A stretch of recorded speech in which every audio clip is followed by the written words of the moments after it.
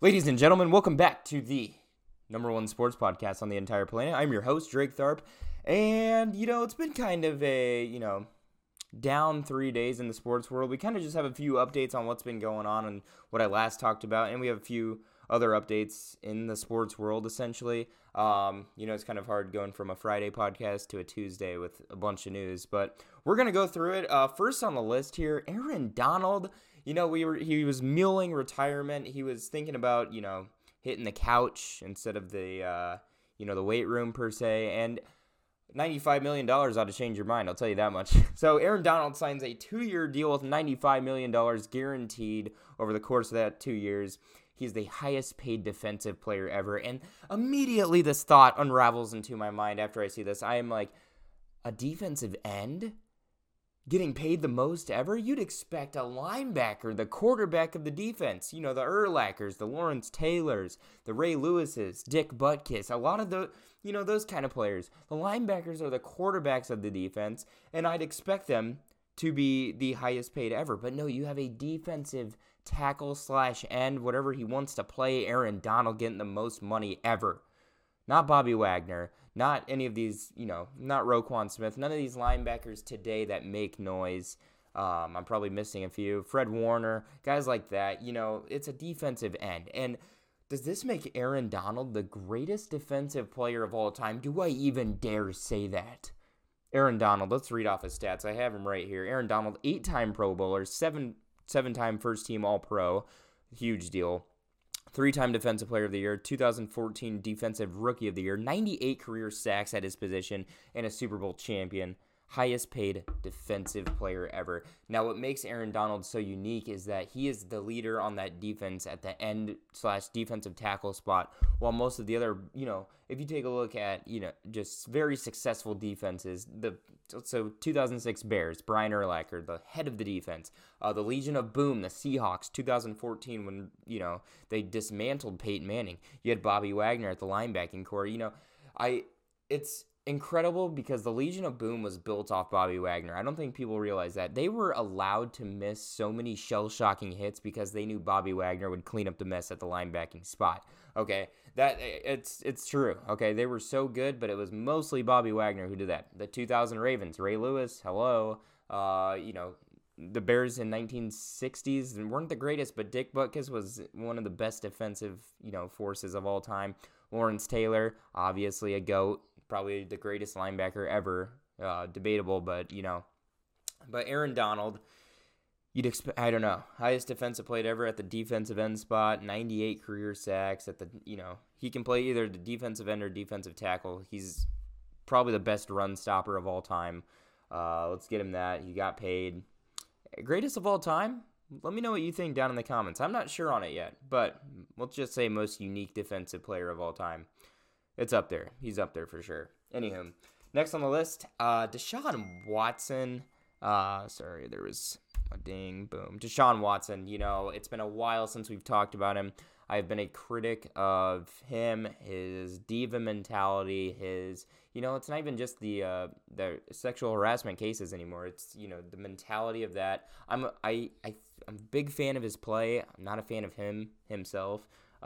66 different women he scheduled massages with.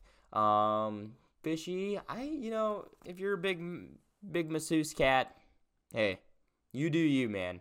But, the Browns have been receiving unnecessary hate. I've just been seeing on Twitter and just a lot of sensitive people. Let's not get it twisted here. Numerous teams were interested in him. Probably half the league was interested in shooting for a trade with him. The Browns just had the picks to give up, and the Texans weren't going to take anything light, okay? So, this is going to make the Browns look like a bad boy team, with their quarterback. We will find out in due time with Deshaun Watson. That's all I'm going to say. I'm not going to, bash on the Browns or just, anything to go along with it because we don't know anything yet. You can't have an opinion on this. You can't have an opinion on this yet because nothing's come out. Yeah. So I don't know. Nothing. He's found not guilty in the court case, but he has civil cases to go through. I'm not a lawyer. I don't know all the contractual stuff that goes along with it, but 66 women for massages he requested. I don't want to say it's fishy, but that's fucking weird, okay? Have a masseuse, have 2 masseuses. 66? How many different how many different massage places did you go to? Why do you need? There's a lot of questions. There's a lot of questions that I'm not going to unpack here right now. But 66? My God. Okay, it was weird. It was weird at first. I was kind of suspect on the Texans, after Deshaun Watson requests for a trade. Immediately after that, the women come out and say, I was harassed by him. And now it's up to 66 women for massage. God, if the numbers keep adding up, it's not looking good, Deshaun. Okay, he might get suspended, but civil cases deal with money, and he's not going to go to jail, but he might get suspended. So, yeah, he's not going to be imprisoned by any means.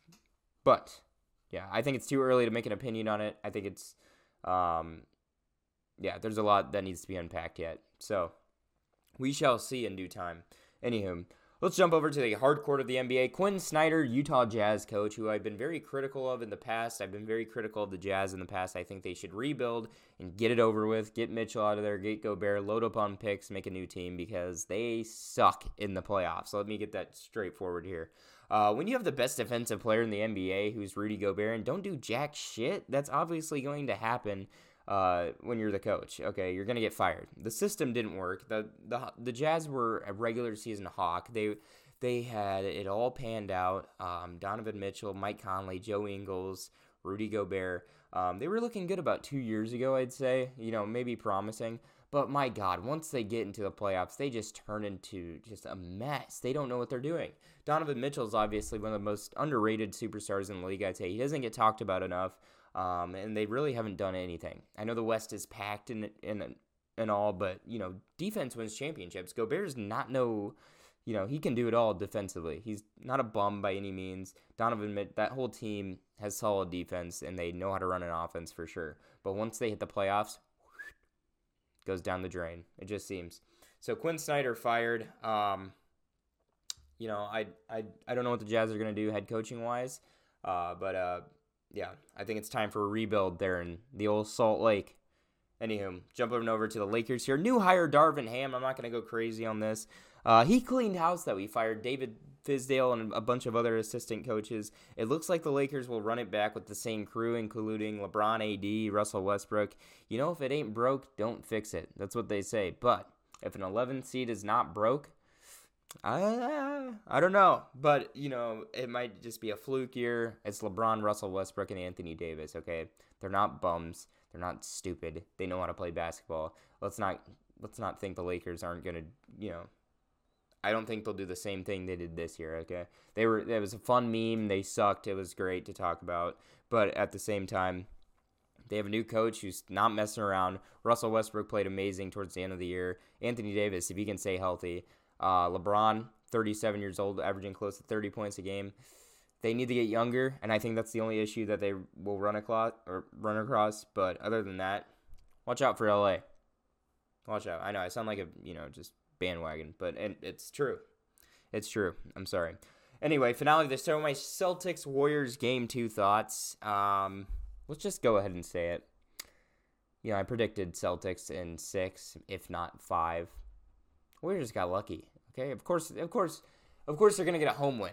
Okay, it's an Oracle. Game 2, they fixed up a mess. Celtics went cold. They only had 3 guys in double digits, and one of them wasn't Jaylen Brown. Warriors were expected to get that home win. That'll happen for the Celtics. Their stars didn't show up, but here's the deal: neither has Klay Thompson. And if you think guys like Jordan Poole are going to make noise in the NBA Finals against Boston at home in Game 3 and 4, you're high off your ass. Steph Curry's going to make noise. Klay Thompson hasn't been seen anywhere. Kevon Looney scored a big 12. Wow. He's not going to do that against the Celtics again. And it's at home. I'm sorry. Celtics are going to kill the Warriors at home. Today, meaning when the video drops. It's Tuesday right now, but tomorrow, it's going to happen, okay? And come back to this video. Please do.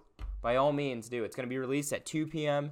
You're going to see my take, and then you're going to watch the finals, and then you're going to be like, Drake, you are a genius. You should be at UMass. I don't know. Anywho, Celtics are going to kill the Warriors at home. They had an off game. That's all I'm going to say. Klay Thompson hasn't been anywhere. Guys like Jordan Poole aren't going to show up. This isn't the spotlight for him. Yeah, that's all I'm going to say. I'm not going to get logistical about it and bring up stats. I'm just going to say how it is. Celtics are the real deal, okay? And, it's a different game now than when Steph Curry changed the game. He evolved the game, but at the same time, the game was figured out by a defensive team who knows what they're doing. So, I got Celtics game 3, and I got Celtics game 4. They're going to take a 3-1 lead. Warriors might get one at home, and then the Celtics are going to take it in game 6. That's my prediction. That is it. That is all for Drake's Corner of this episode. Sorry for the short one. It's been just a little 3-day period, so nothing crazy. I will be back next Wednesday. Yeah, I've just been very busy. I haven't been dropping any other videos besides these podcast videos, which I'd like to do more. So, anywho, stay tuned. Stay on the lookout for more videos, and I will see you guys next time. Peace.